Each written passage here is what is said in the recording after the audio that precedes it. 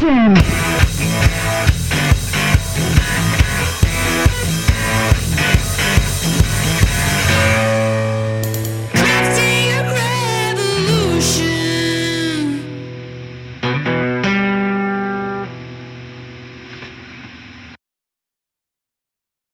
and welcome to Crafting a Revolution, the podcast.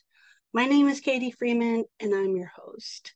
I bring you interviews with makers, artists, and designers of all kinds from all over the world that identify as female, non-binary, or transgender. This week's guest is Kayden Fitzgerald. Kayden graduated from the nationally accredited graphic design program at the College of St. Rose with a BFA. Throughout his career as a graphic designer, he worked in an agency, a newsroom, and on marketing teams for global companies, which gives him a strong sense of designing for a wide variety of industries. Throughout his career as a craftsman, he has worked in flooring production, construction, a cabinet shop, and a countertop table production shop. These experiences give him the skills and problem-solving capabilities that allow him to bring his customer's vision to life with tangible materials. Kayden's wide breadth of experience has given him the foundation to methodically apply what he has learned to his design, woodworking, and sign-making processes. His attention to detail, problem solving, and considering how people will interact with the final product are a few things that Kayden takes into account when working on projects. First, I actually started following Kayden because we have the same initials of KF, and I really love how he designed his logo for that. Reached out and let him know that I really enjoyed his logo, and we just started chatting. And from there, the rest is history. And happy to have him as a guest on the podcast. So we will go ahead and head into that conversation with Kayden. Okay. Well, I like to start by asking my guests to introduce themselves. So would you do that for me? Yes, absolutely. So I am Kayden. I am a trans woodworker and graphic designer and maker and creative cat dad slash caffeine fiend. Awesome. And what are your pronouns? He, him, and Awesome. they, them, but mainly he, him. Okay, sweet. Thank you. Yeah. All right, so let's get big picture on Kayden, kind of, your journey to where you are now. Like where were you born, grew up, that kind of thing. How'd you So get? yeah, I was born in upstate New York, in Amsterdam, and then I moved to my hometown, Cambridge, when I was still just a wee tot. And so I was basically lived in Cambridge my whole life. Very rural, upstate little town, um, which I really like. I like it. And yeah, so I was there my entire school career. And then I enlisted in the Army at age 17. So I had already said that I was going to go to the college that I ended up going to. So I deferred that for a year. I was in the graphic design program at the College of St. Rose, which was really great. Unfortunately, it no longer exists. It was recently cut within the last year or two. But yeah, so I did the Army and went to school and worked. So I graduated in 2018 and started directly right into graphic design. So I worked for a very cool local heritage and tourism company called Discover Albany. That was great. And then from there, I segued into the Albany Business Review, which is a newspaper. So I did a lot of like print advertising and event design and a lot of production stuff, which was a lot of fun. And then since then, sort of bounced back and forth between graphic design and trade jobs. So I sort of when COVID hit, I wanted to see where else I could go aside from, a corporate office type job. So I worked for, he's my cousin. He has had a flooring shop in Glens Falls. So I worked there a little bit, then realized just how much I liked working with my hands and liked wood grain and stuff. So from there, I joined a construction um, group down in Chatham. So it's almost to Hudson, New York. Um, and I got to, be an assistant in cabinet shop there and learned a lot of the basics of milling and lumber and heard a little bit about wood movement. So sort of where I built the platform of like learning how to safely use tools and I learned a lot of like what to keep in mind. I didn't know Mm-hmm. how to do anything at that point, but I learned a lot. It was a really valuable experience.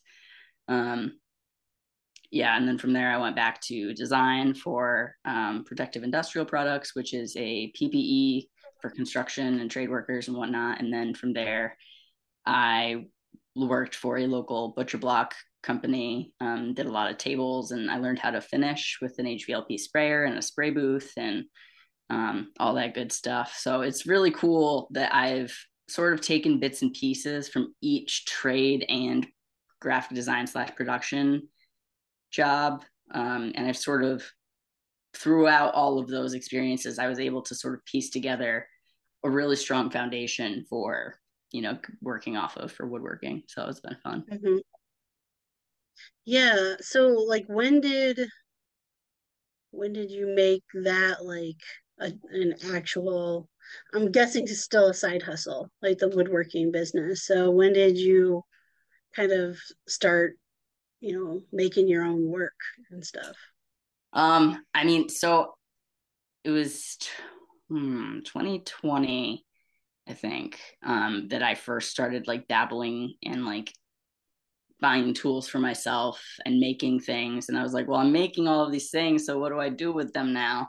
So I did one market at that point. It was called Capital Reclaim Pride. So it was a queer event, which was really awesome.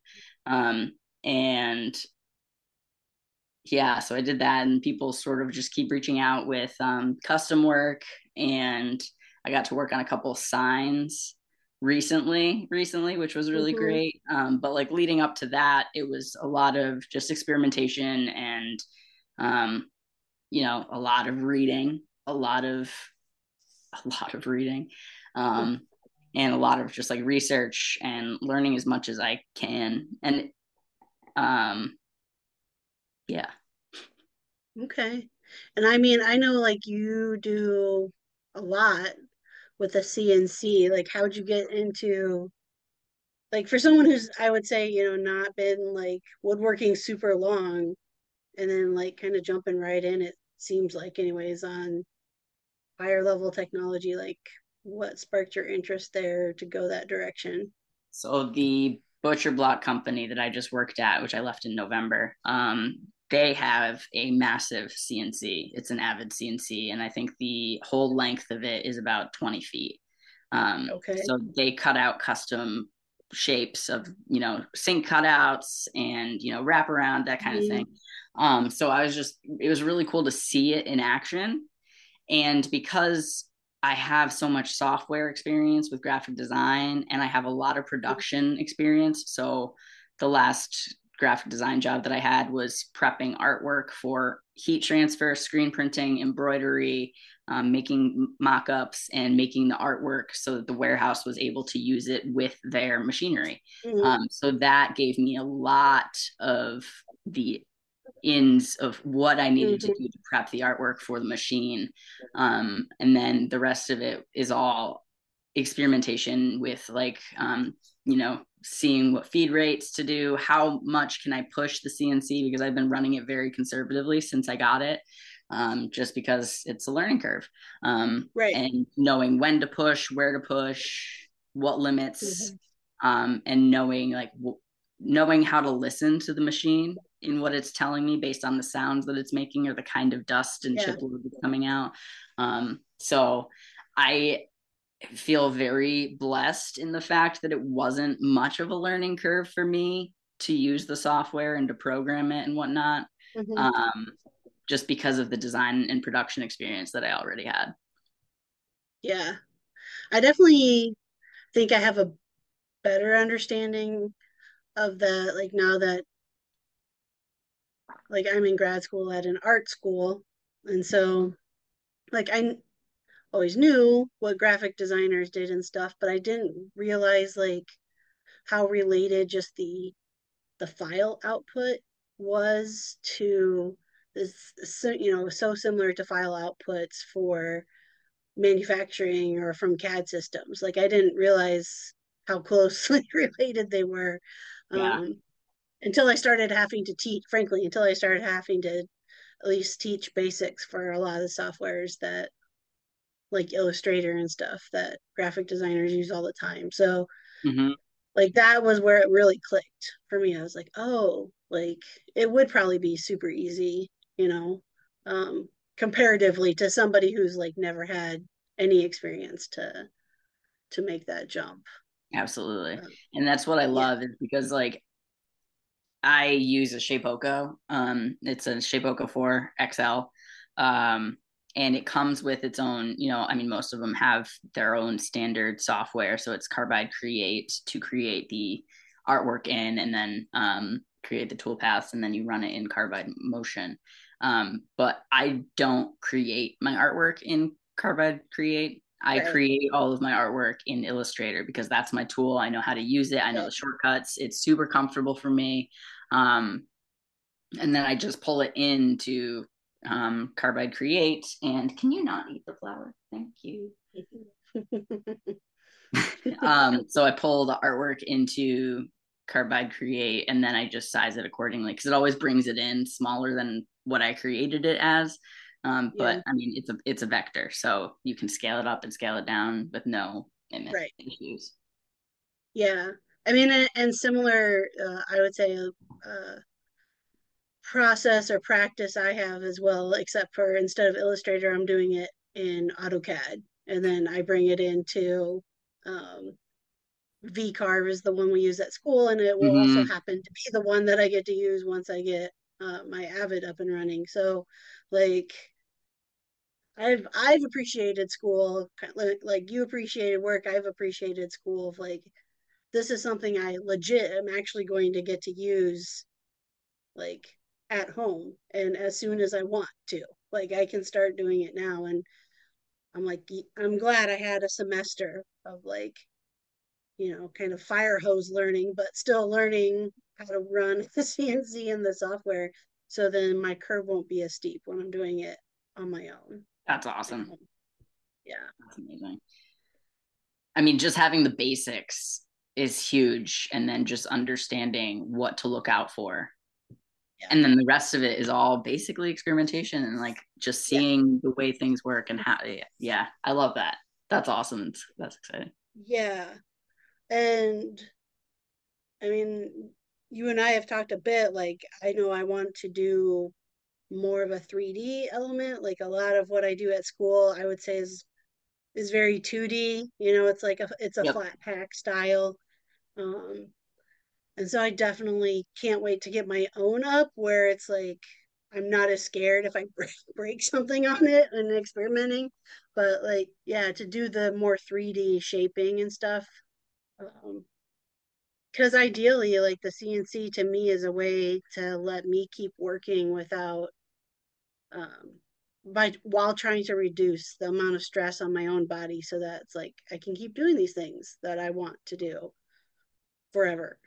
Like Yeah, if of course there's an amount of like taking care of yourself, but at some point like everybody ages and joints and bones and muscles do not move the same way they used to. So absolutely. having something like accessibility to a CNC is huge. Yeah. No, um I agree. yeah. And I'm interested in doing like 3D carving and stuff too, but like you said, like it takes time, and like I keep Mm-hmm. trying to remind myself it's one step at a time, and building a foundation first before trying to jump in up here, Mm-hmm. so far ahead of where I'm at is worth doing, because like the CNC is always going to be there. Right. So I don't need Yeah. to rush to try to do everything, because like it's mine, it's in my shop. So Yeah. Yeah, exactly. Where is your shop space at? Is it at home or are you in a shared space or yeah, it's in my house. nice? So Very I'm nice. I'm very privileged, and I feel very grateful for that. Hmm. Does that mean your cats are shop cats? Do No, they gosh, do no, they no. don't? I have mixed feelings about shop animals, just because I think about the fact that we take all the precautions, or we Right. should, for those who don't, when it comes to wood dust and breathing it in. And it's like, Right. okay, it's a carcinogen.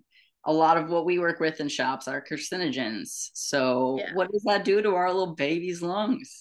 So my True. my animals are also just big babies, so they're scared of the smallest thing, because Hmm. I don't know, it's just us. So Yeah. Yeah. they I wouldn't get be a that. fan of the sound of tools. Yeah. I only have two animals that their curiosity beats out their fear, so I've always got like one cat and the puppy who are like trying to get into the garage while I'm out there. And I'm kind of the same thing, but maybe more so like I am like I just don't want you out here because I feel like I just like with kids, like I'm gonna have to watch you 24/7. Hmm. Make sure that you're not getting into something you're not supposed to be getting into. Yes. Um, and I am definitely not organized enough of a person to have the shop like pet/kid proofed at all times. Yeah.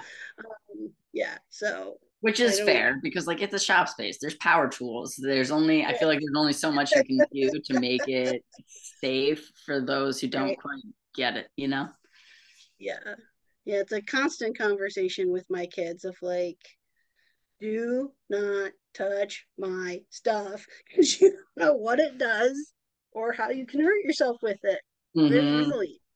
Um, Absolutely.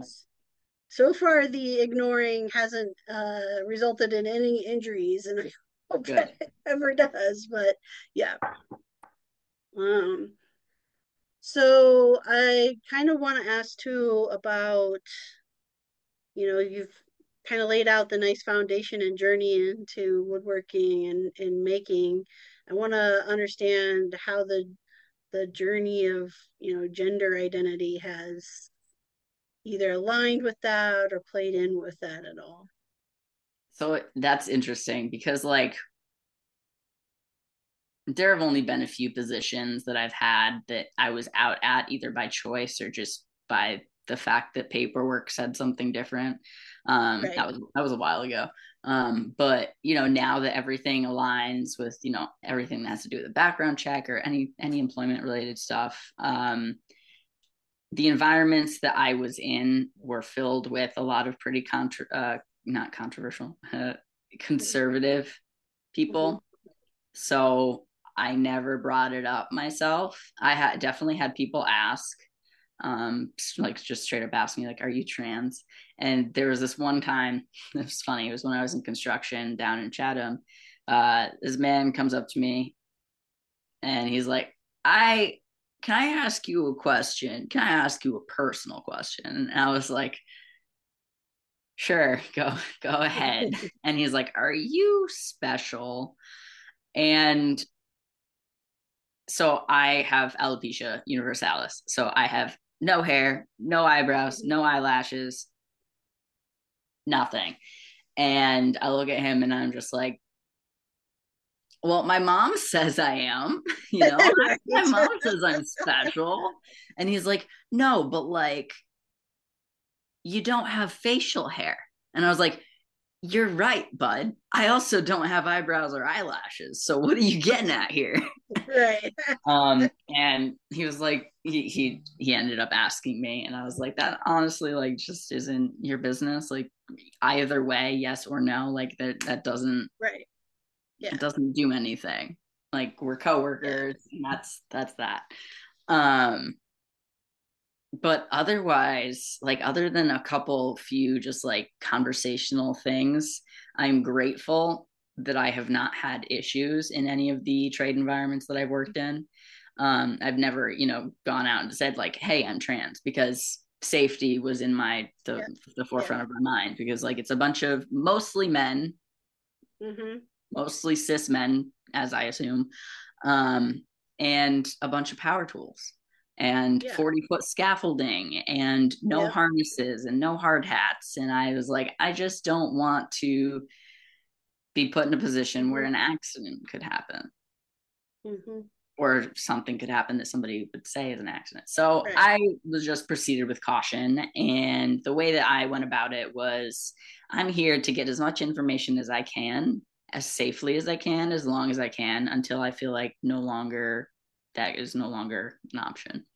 Mm-hmm. Um, and unfortunately, some of the reasons that I had to leave those places had, like, it didn't even have anything to do with Mm-hmm. the environment when it comes to coworkers or peers. It was more just like health related stuff that I had going on. So I think it's been interesting to navigate, especially like knowing that some of these people don't know that I'm trans and seeing the way that they act around me versus how they would act when a woman comes into the shop. Yeah. So that was always very interesting. But yeah, so that's been the journey thus far. Mm. And I mean, is it one of your goals or your hope to do your own business full time? Yes. So I definitely am working towards that, slowly but surely. I mean, things take time, and I'm Mm-hmm. happy with the pace that I've taken things. Because I feel like if I tried to do it any faster, I would have been taking on too much at once. Mm-hmm. Mm-hmm. So I am very happy with growing organically and slowly. Because I don't want to build an audience from one viral video that people are Right. going to watch and then never actually buy my product. So I'd rather build it in a way that the people who follow me are actually interested in what I do and how I do it, and who I am. So actually that's something very recent that I've done, is I actually put like the trans flag in my bio on Instagram, Mm-hmm. because before that it's been a little bit of a battle for me, because I'm like, Mm-hmm. okay. I need you For what? to listen so you can help us look for our home. Mama said we could watch TV if we out of town. Okay. We can't find the remote. Remind her that I'm doing a podcast, please, and that she needs to help. Remind her that you need her help because I'm doing this podcast. Sorry. I've got um, kids of my own too. I get it. Crap. Where is it going? Oh, so your own business Yes, is where you hope to get to. Um, is any of that, do you feel like any of that is due to wanting to create your own safe space? absolutely. After being in the trades for, let's see, like the last 3-ish years. I mean, and also I was in the military. That's also a big part. Mm-hmm. So I was in the military for 6 years. And I came out while I was in the military. And when they released the class on what trans people are. Yeah. So for me, it's a goal down the line to be able to host workshops and classes for queer, gender nonconforming people, women, people who typically aren't seen in the trades or supported in the trades, Mm-hmm. um, and be able to bring that to different communities that are interested in but aren't typically welcomed with open Yeah. arms. I mean, because like what I've seen in my experiences is a lot of the people that I learned from were all cis white men for the most part. Mm-hmm. Um, and a lot of them were older, like almost Yeah. retirement. and they have all of the information of this stuff.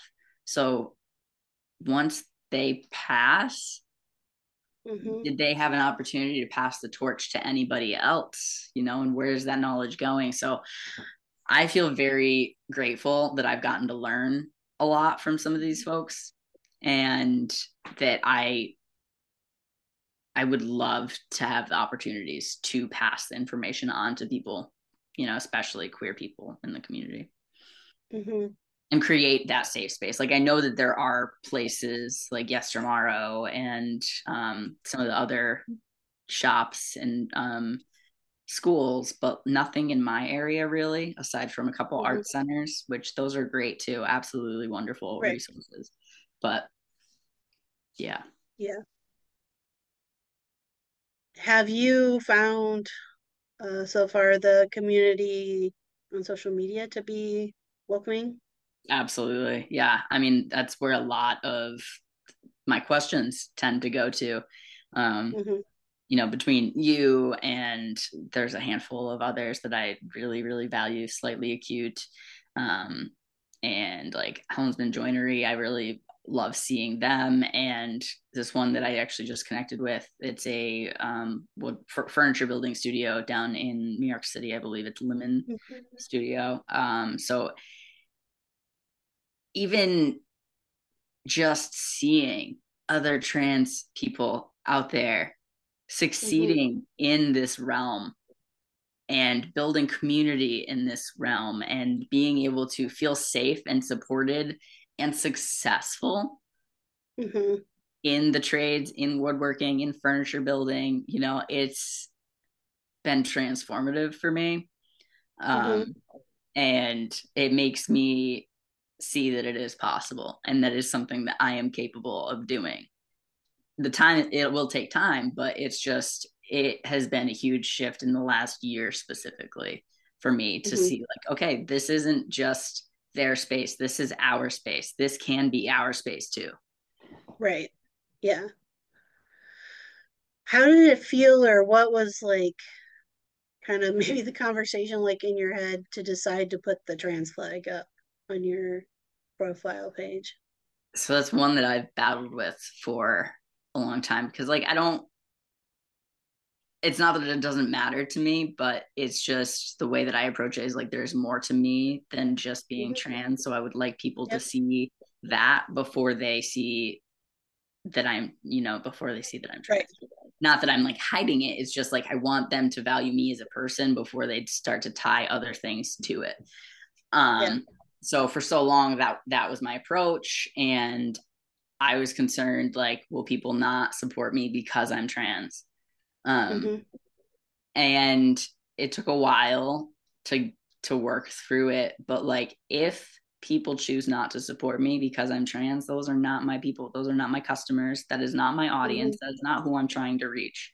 The people that I'm trying to reach are the people in the community, the people who support what we do, and the people who stand up and fight back when there's legislation going through the ranks and all of that kind of stuff. So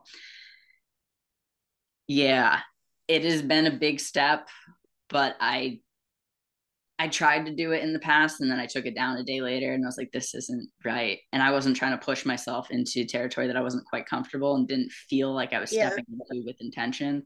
But now I feel like I'm stepping into it with way more intention. And while it's a terrifying time to be trans, I feel like now more than ever, I need to be out there and I need to be showing that, like, look, I'm just another guy out here trying to live my life, trying to be happy and safe. And, that trans people can be successful despite all the bullshit that the media tells us and that all of these super conservative people try to do. Like, it's just, it's really important to me now to include that in my work because also it informs so much of my work. Like there are reasons and the ways that I went about learning these things within woodworking a lot of it was tied to my identity. Mm-hmm. So, Yeah. I mean, I think it's a struggle that I would say almost every probably woodworker or maker has had on both on social media and outside of social media, just because I feel like the default when you say like woodworker is like the default is like an old straight white guy, right? Like yeah. that's the default that everybody sees in their head. And so like because that's what everybody sees in their head, it almost feels like we have to, it's like, well, I'm not that. And I don't want you to see that when you see my work. So Mm-hmm. therefore, I need to like have all these clarifiers, um, behind my name or whatever on social media, just so like you can see or maybe take a second to think about how my full identity affects how I work and why I work and what I see.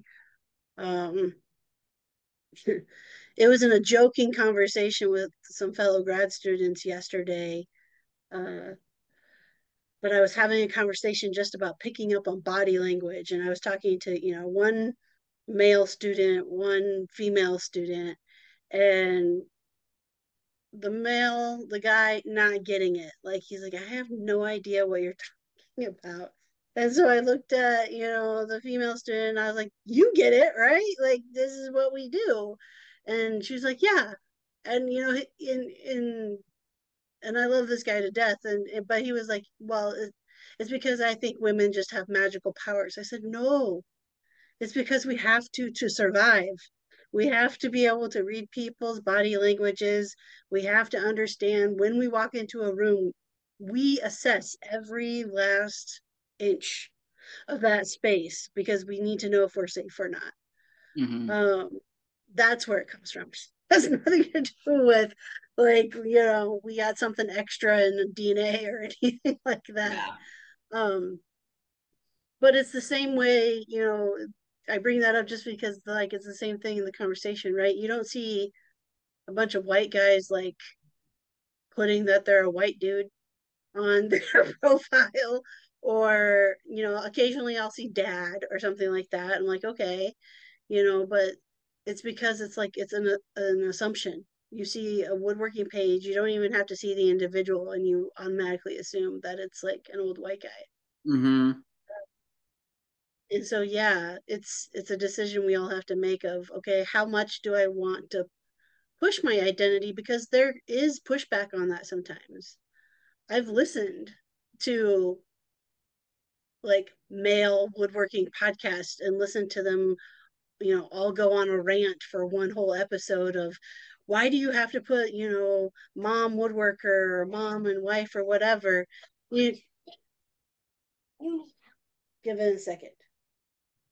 Why do you need to, put this on there? Like I just want to see your work, and I don't know, like that also upsets me hearing that, because it's like, yes, I do want you to just see my work and see me as a woodworker. However, until people stop filling in the blank when they hear the word woodworker, I need to let people know, like, no, like, please don't come into my DMs or in my comments and just assume like you know everything about my identity, because you don't. Mm-hmm. Yeah. That's I love that you say that too, because for me, I lean into both sides of Mm-hmm. myself when it comes to like I'm trans, yes, I'm a woodworker, and I'm a veteran. I served in the military for 6 years. So it's interesting when I see people's face when they learn that I'm a veteran and they're immediately like, okay, you're a veteran. So that means that you align with the same views of a lot of people who are in the military, and like the blue line type of thing. And it's like, okay, so take that information, take the fact that that I'm trans and that I'm a woodworker, like it's just interesting to see the overlap and then also see people's assumptions based off of just the tidbits that they know. Yeah. Because like there's so much more to everybody than just a Mm-hmm. few labels. Yeah. The labels do help for sure. I mean, it's natural for the human brain to want to categorize things. It's why we're Yep. constantly trying to fit people into boxes. Yep. But I see it on both sides because, like, with say, like people on the left and they learn that I'm in the military, sometimes I've seen it as an automatic write off for me as a person. And it's like, Yep. that is such an interesting thing to see, especially when like the military is part of what radicalized me in seeing just the lack of equity and that a lot of the young black people that I went through basic training with, their choice was in, they were in the court system. Their choice was to either enlist or go to jail. And it was for the same kinds of things that a bunch of white kids do, but the white kids didn't get in trouble for it. Mm-hmm. So there's just a lot of like, it brings up a lot of questions for me about like how far are you really willing to go with your Black Lives Matter type Yep. of information, and then your hate of the military and those kinds of industrial complexes. Like, I don't support the military industrial complex. I'm still proud of my service, and I'm proud Mm-hmm. of the 17-year-old me and the reasons that I enlisted, because that was what I was told, that I was going to do the good things. Right. So I definitely see it from both sides. And then, people in the trades that are also more conservative, and then they find out that I'm trans, and that's for them also a total write off Yes. as Yep. me as a person. So it's interesting to navigate these spaces and the amount of overlap that comes. And it's also the amount of people that just write me off because of these things. And it's like, see, you guys aren't even taking the time to get to know people. You're just taking Yeah. these labels and you are writing people I off think, because of it, or you're leaning into it because of yeah, it. right. And And I there's think, so much more nuance to I it. think I think there is a little bit of fairness in the sense of like, if you hear like one of the list of items about somebody, right? Maybe not writing off, but maybe changing or testing the waters in a different way until you can feel like fully safe with a person, Mm-hmm. right? Like I will admit, usually when I meet somebody and hear military, I'm cautious. Fair. Um, I don't think I ever just straight off write off somebody until they hit more. There's definitely more like warning bells that have to go off, and then I'm Yeah. like, okay, still not writing you off as a person, but we ain't hanging. Like we're not like having a conversation for hours or anything like that. Mm-hmm.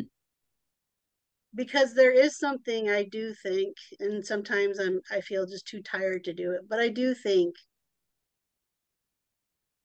a lot of times where I'm like I start see myself slipping into the black and white thinking of things like it's either this or that, there's no in between. Yeah. When I feel myself slipping into that, which I also think is just normal human nature to do, Absolutely. um, I try to stop myself and go, wait, I might not change their mind, but if they even are just in my orbit, even the smallest bit, maybe just seeing how I live my life might. Yep. Like, it might at least soften them a little bit.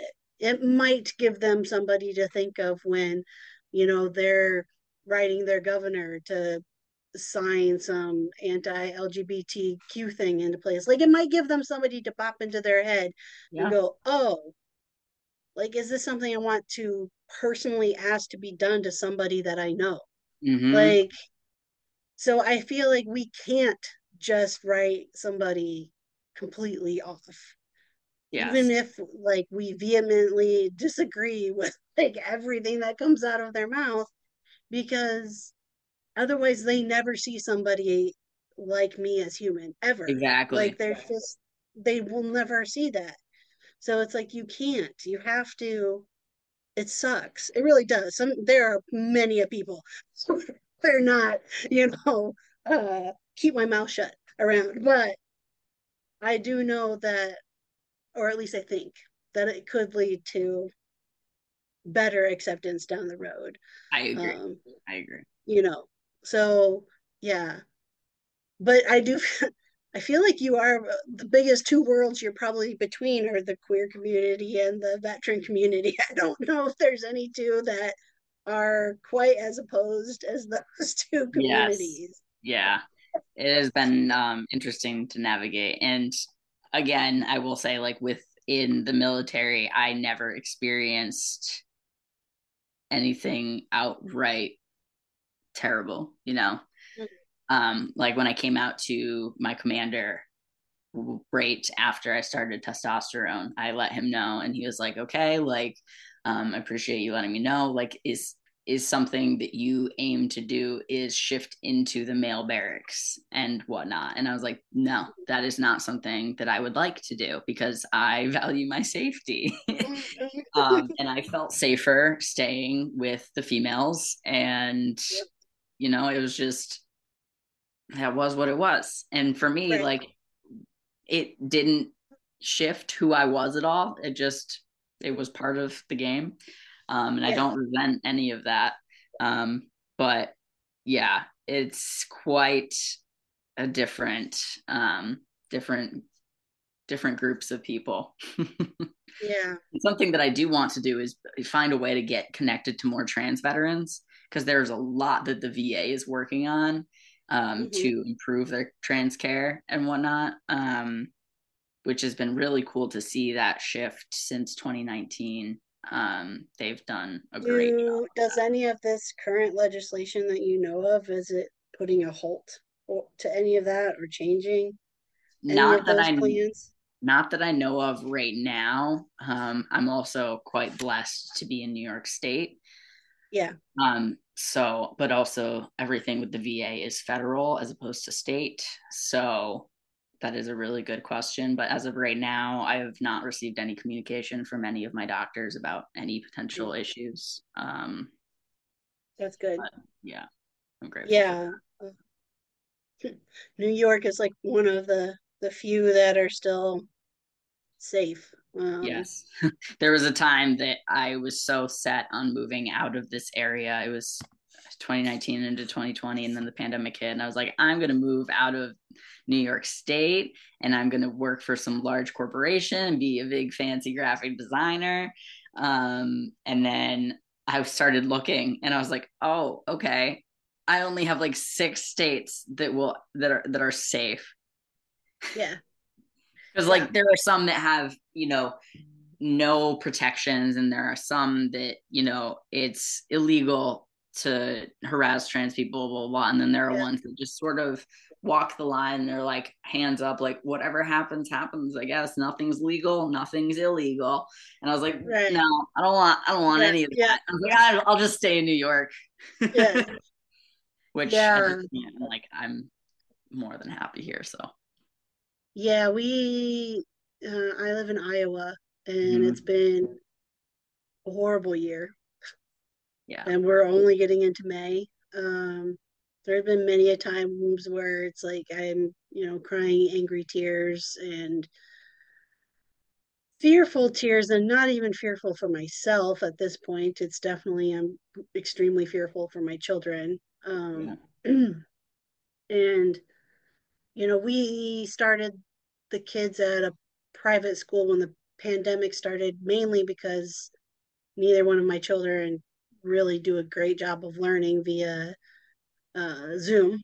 Yeah. So it was like, we need a school that's going to still meet in person.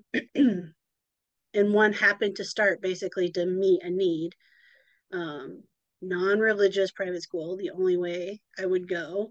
Um, but now we're kind of staying with it because of all of the things that have passed in our legislative, um, specifically target schools and making them not safe for many people within our community. Um, not even this, I don't mean it to sound the way it's going to say, but not even just trans. Like, I mean, Yeah, everybody within the queer community absolutely. is being targeted. And which there's also politics and different groups within the queer community too that Yeah. unfortunately we have to continue to fight as well. But yeah, it's been a scary thing, and it has us as parents being in a tight spot too of like, okay, if we stay here, we have to continue to pay private tuition, which is not cheap, but Yeah. private tuition so that our kids are, we feel our kids are safe. Um, to be who they want to be who they are. That's really what we want them to be safe to do. Uh, or we have to look at moving and like uprooting their whole entire little lives, which is also like a traumatic experience for like a kid. Mm-hmm. So I'm like, we're literally put in this huge, like, it feels like no decision is the right decision, Yeah, I you can't know. imagine. Because my wife and I are lucky too that, uh, especially once I get done with school, I had previously been doing work from home and she works from home. So it's like that part has never been, a worry that we had to worry about jobs. But yeah, kids make everything more difficult. I wish I could put mine in a carrier like a fur baby and just take it with me. Oh, if only. I If think only. I And think that the they wouldn't airlines, protest. yeah, I Yes. think the airlines would be a little confused if a big carrier came through with a couple of kids in Uh-huh. I it. think actually my kids would have a blast with that, but that's a whole separate story. uh, um, yeah. So you stay in New York, and yeah, there's just not many places to go, unfortunately. no. So with kind of the combination of things, I know I've also noticed like some of the recent work you've been sharing, which is definitely geared towards, I would say, more those in the community than not. I heard sounds. You have 5 more minutes. 5 more minutes For me to come. Thank you. Most people outside, that's not even fair. There's lots of people who venture into kink outside of queer community, but I would say that that's like the precipice or the place where most of it gets started. Yes, Um, I so agree. sharing that on social media, I'm also curious, like, has there been any negative feedback from it, or just all everybody's still on board with it all? Well, I have not received any negative feedback. I think that the there are very specific people that Mm-hmm. follow me that understand and engage with it, and then there are people that may not quite get it, Mm-hmm. but they see it, and I haven't experienced any issues. And also, like, if they have an issue with it, like, that's fine, Right, go somewhere else. Like, right, right, I'm not showing anything graphic of how it's right, used. And it's right. also, so the person that I made the cross for is a local boudoir photographer. And I've known her for a decade, so I've known them since before I transitioned. So it's just really cool to reconnect now and be able to work with them and make Mm-hmm. that and make something beautiful, and functional. And I don't know, it's fun. Like, even some of the things that I make, I may not be personally into, Right. but it's just, for me, it's making something that people appreciate in whatever manner that Mm-hmm. is beautiful, functional, safe, and yeah, because something that I was noticing is a lot of kink furniture, that I've seen is painted black. And Mm-hmm. I wanted to think of a way that it could be a little bit more elegant and a little Yeah. bit more sexy than just like Mm-hmm. painted black pine. So Yeah. I did just make a St. Andrew's cross, and I used ash. I used white ash, and I used a Rubio monocoat intense black precolor and coated it with a charcoal 2C oil, hard wax oil finish. And it's stunning. It's absolutely Mm-hmm. stunning. And I mean, it's a finish that I would love to use for some other, day to day non kink related furniture. Mm-hmm. But it's so elegant and it's so beautiful, and combined with, some of the black hardware and metal and Yeah. stuff. I was like, it's just fun to make. I'm a problem solver from Mm-hmm. design related stuff to woodworking, and I like to, find ways to achieve people's goals and create beautiful and functional things. Is that, but it, I, is that a field like you are interested in exploring more making for? Because I do feel like there's probably a need for it. Like, I don't feel like a lot of people maybe venture into it or, Yeah. you know, because the what it comes with is considered taboo, and so it's like not necessarily something I think a lot of people do. But I've been told, like even by one of my instructors at grad school, that like there was one like international furniture show or whatever they went to, and there was a designer there. His entire booth was all sex furniture. And so it's like, yeah, there's definitely like obviously a market for it too, and not one that I feel like is overrun by a lot of people. So yeah, do you think you'll explore that anymore? I mean, yes, I definitely am interested in making more. Am I going to build my business around it? Probably not. Mm-hmm. Because I enjoy making all sorts of things. Like I love making signs. Making signs is so much fun for me because it's a perfect sort of integration of my graphic design and my woodworking and sign making and Mm-hmm. CNC skills.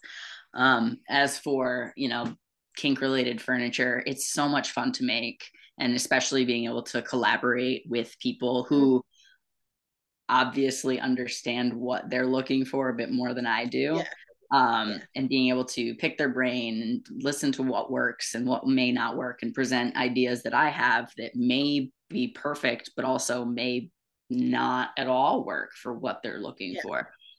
It's another one of those fun problem solving things for me. And I will never kink shame anybody. Like it may not be my thing, but I support you and your choice to do whatever you want to do consensually. yeah. So it's a lot of fun. I've actually been designing a couple paddles. Paddles are not my thing. I am a gentle boy, um, but they're fun to make and design, and Mhm. they're beautiful too. So it's a lot of fun. Um, so I'm absolutely open to customs. I take a lot of custom work. So if anybody was interested, I would absolutely work with them. I wouldn't write them off just because of that. Because it's so much fun. It is. I think it's still so much fun because it is one of those things of I can't remember who I was talking to a maker about, but they said sometimes, they intentionally throw something out into the universe that can be seen sometimes as controversial just to, it's like one of those things like sometimes you go to a post and you see enough of the content to be like, oh, I need to go to the comment section. I suppose because that's really where the entertainment is in the comment section for those Mm-hmm. posts. Um, so yeah, I think there could be an allowance, or I don't know. I think it could end up being a thing where you could get conversation going um, within the community, not just specifically about like the kink stuff, but like other things that we maybe get contacted to make that could be seen as taboo or could be seen as controversial, Yes. um and putting it out there because like every object that we interact with was designed by and then made by somebody. Mm-hmm. Like, So, there's a whole world out there that a lot of us don't know about.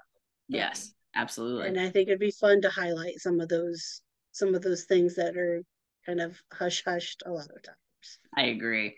Yeah, and the thing for me that I've been thinking about is like, how would I market, like if I were to take on more custom work like this, Mm-hmm. how would I market this?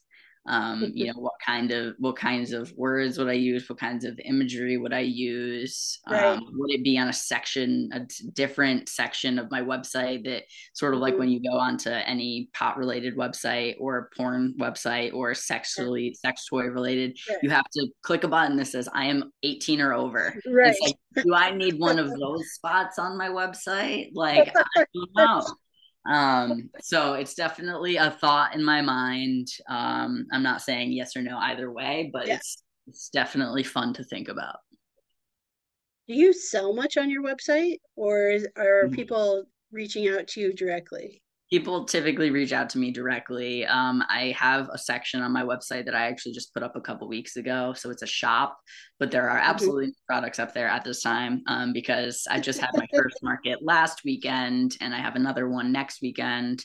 And then I have two in June, and my sister's wedding is also thrown in there too. So I'm just basically trying to make a bunch of product and then potentially load some up on there after one of these markets, but potentially Mm-hmm. just after I wrap up all of them and get ready for, some more summer and fall markets. Mm-hmm.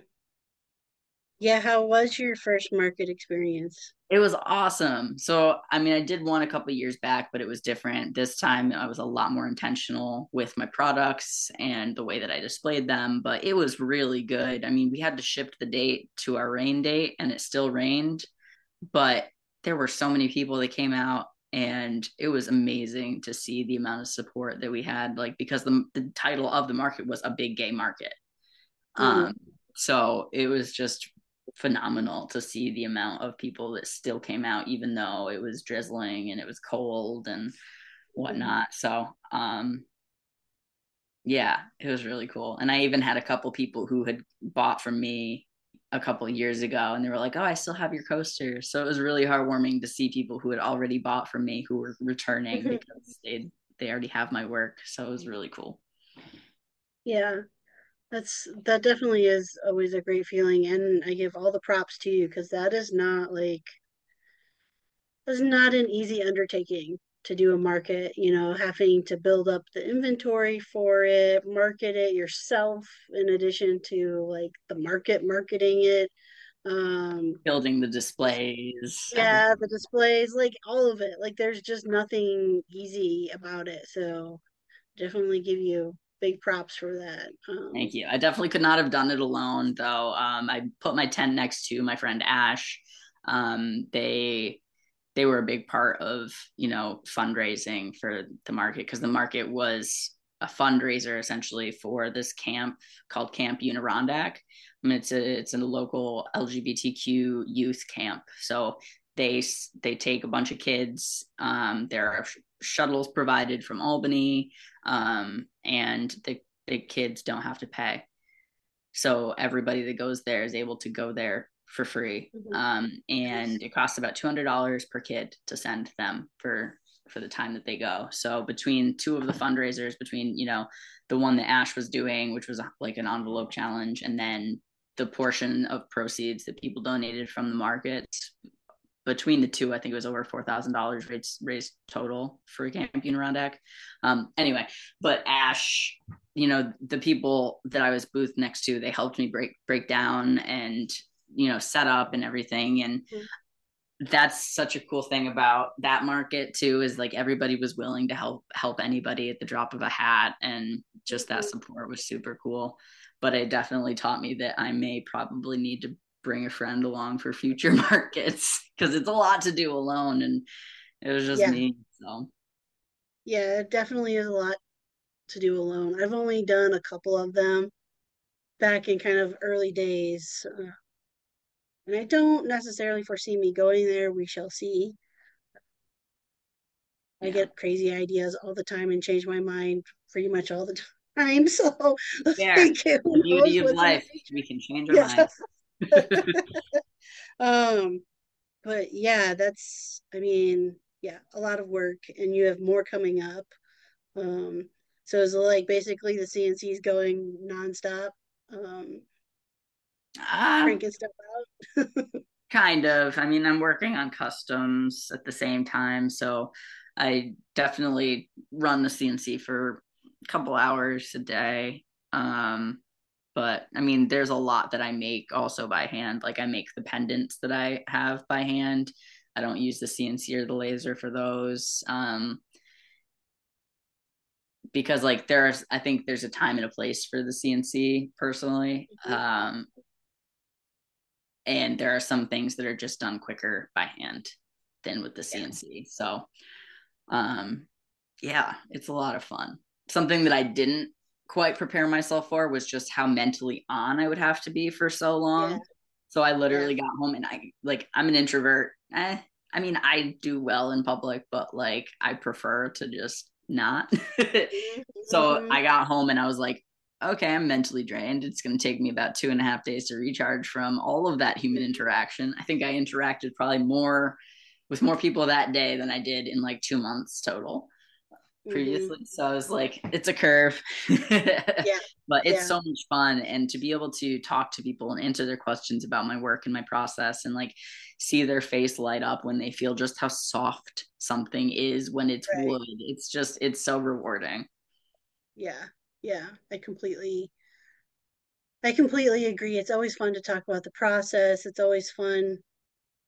I think that honestly, a little bit of the reality, maybe the fun part, at least for me, I'm just thinking could come in the fact that like understanding just in talking to somebody who has never made anything like that, that, oh wow, maybe this is like an actual skill that like it's not just everybody does. Like this Yes. is something like, yeah, it is a special thing for me, and it's a special thing to share like with others. Um, Sometimes I forget that, especially after I've heard about the fourth grandpa that used to be a woodworker story. Um, but Yeah. it is one of those. It's like, yeah, no, there's not a lot of us out there that can really do this and do it well. Mm-hmm. Uh, you know, but that's awesome. Yeah. Okay, so we are at the end of our time together. I want to let you be able to tell people where they can find you and follow along with you. For sure. So you can check out my website. It is just www.kaydenfitzgerald.com. Uh, and my Instagram handle is @_Kayden Fitzgerald. Um, and yeah, that is where I am, and that's where I bebop around too. And if you're not local, that's where you can find me. Otherwise, I Awesome. have a couple upcoming markets that I have posted on my Instagram. Sweet.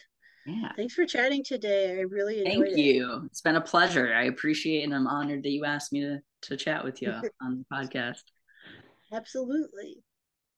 All right. Again, that was Kayden Fitzgerald, and I will include the links on how you can follow along with him in the show notes for today's episode. Best place to find that is in the description of the episode on your favorite podcast app. Now, a reminder, there are only 2 episodes left to the podcast, like forever. After this episode, have one more guest interview and then another episode to just kind of wrap up the podcast, talk about how we started, where we've been, and how we're ending. So, in the meantime, please share your favorite or favorites episodes um, with a friend. And again, I will be continuing to manage the RSS feed so that all the interviews are still out there and available to any and all who would like to listen in the future. All right, I'll be back with the second to last episode. And in the meantime, let's all go build, craft a revolution.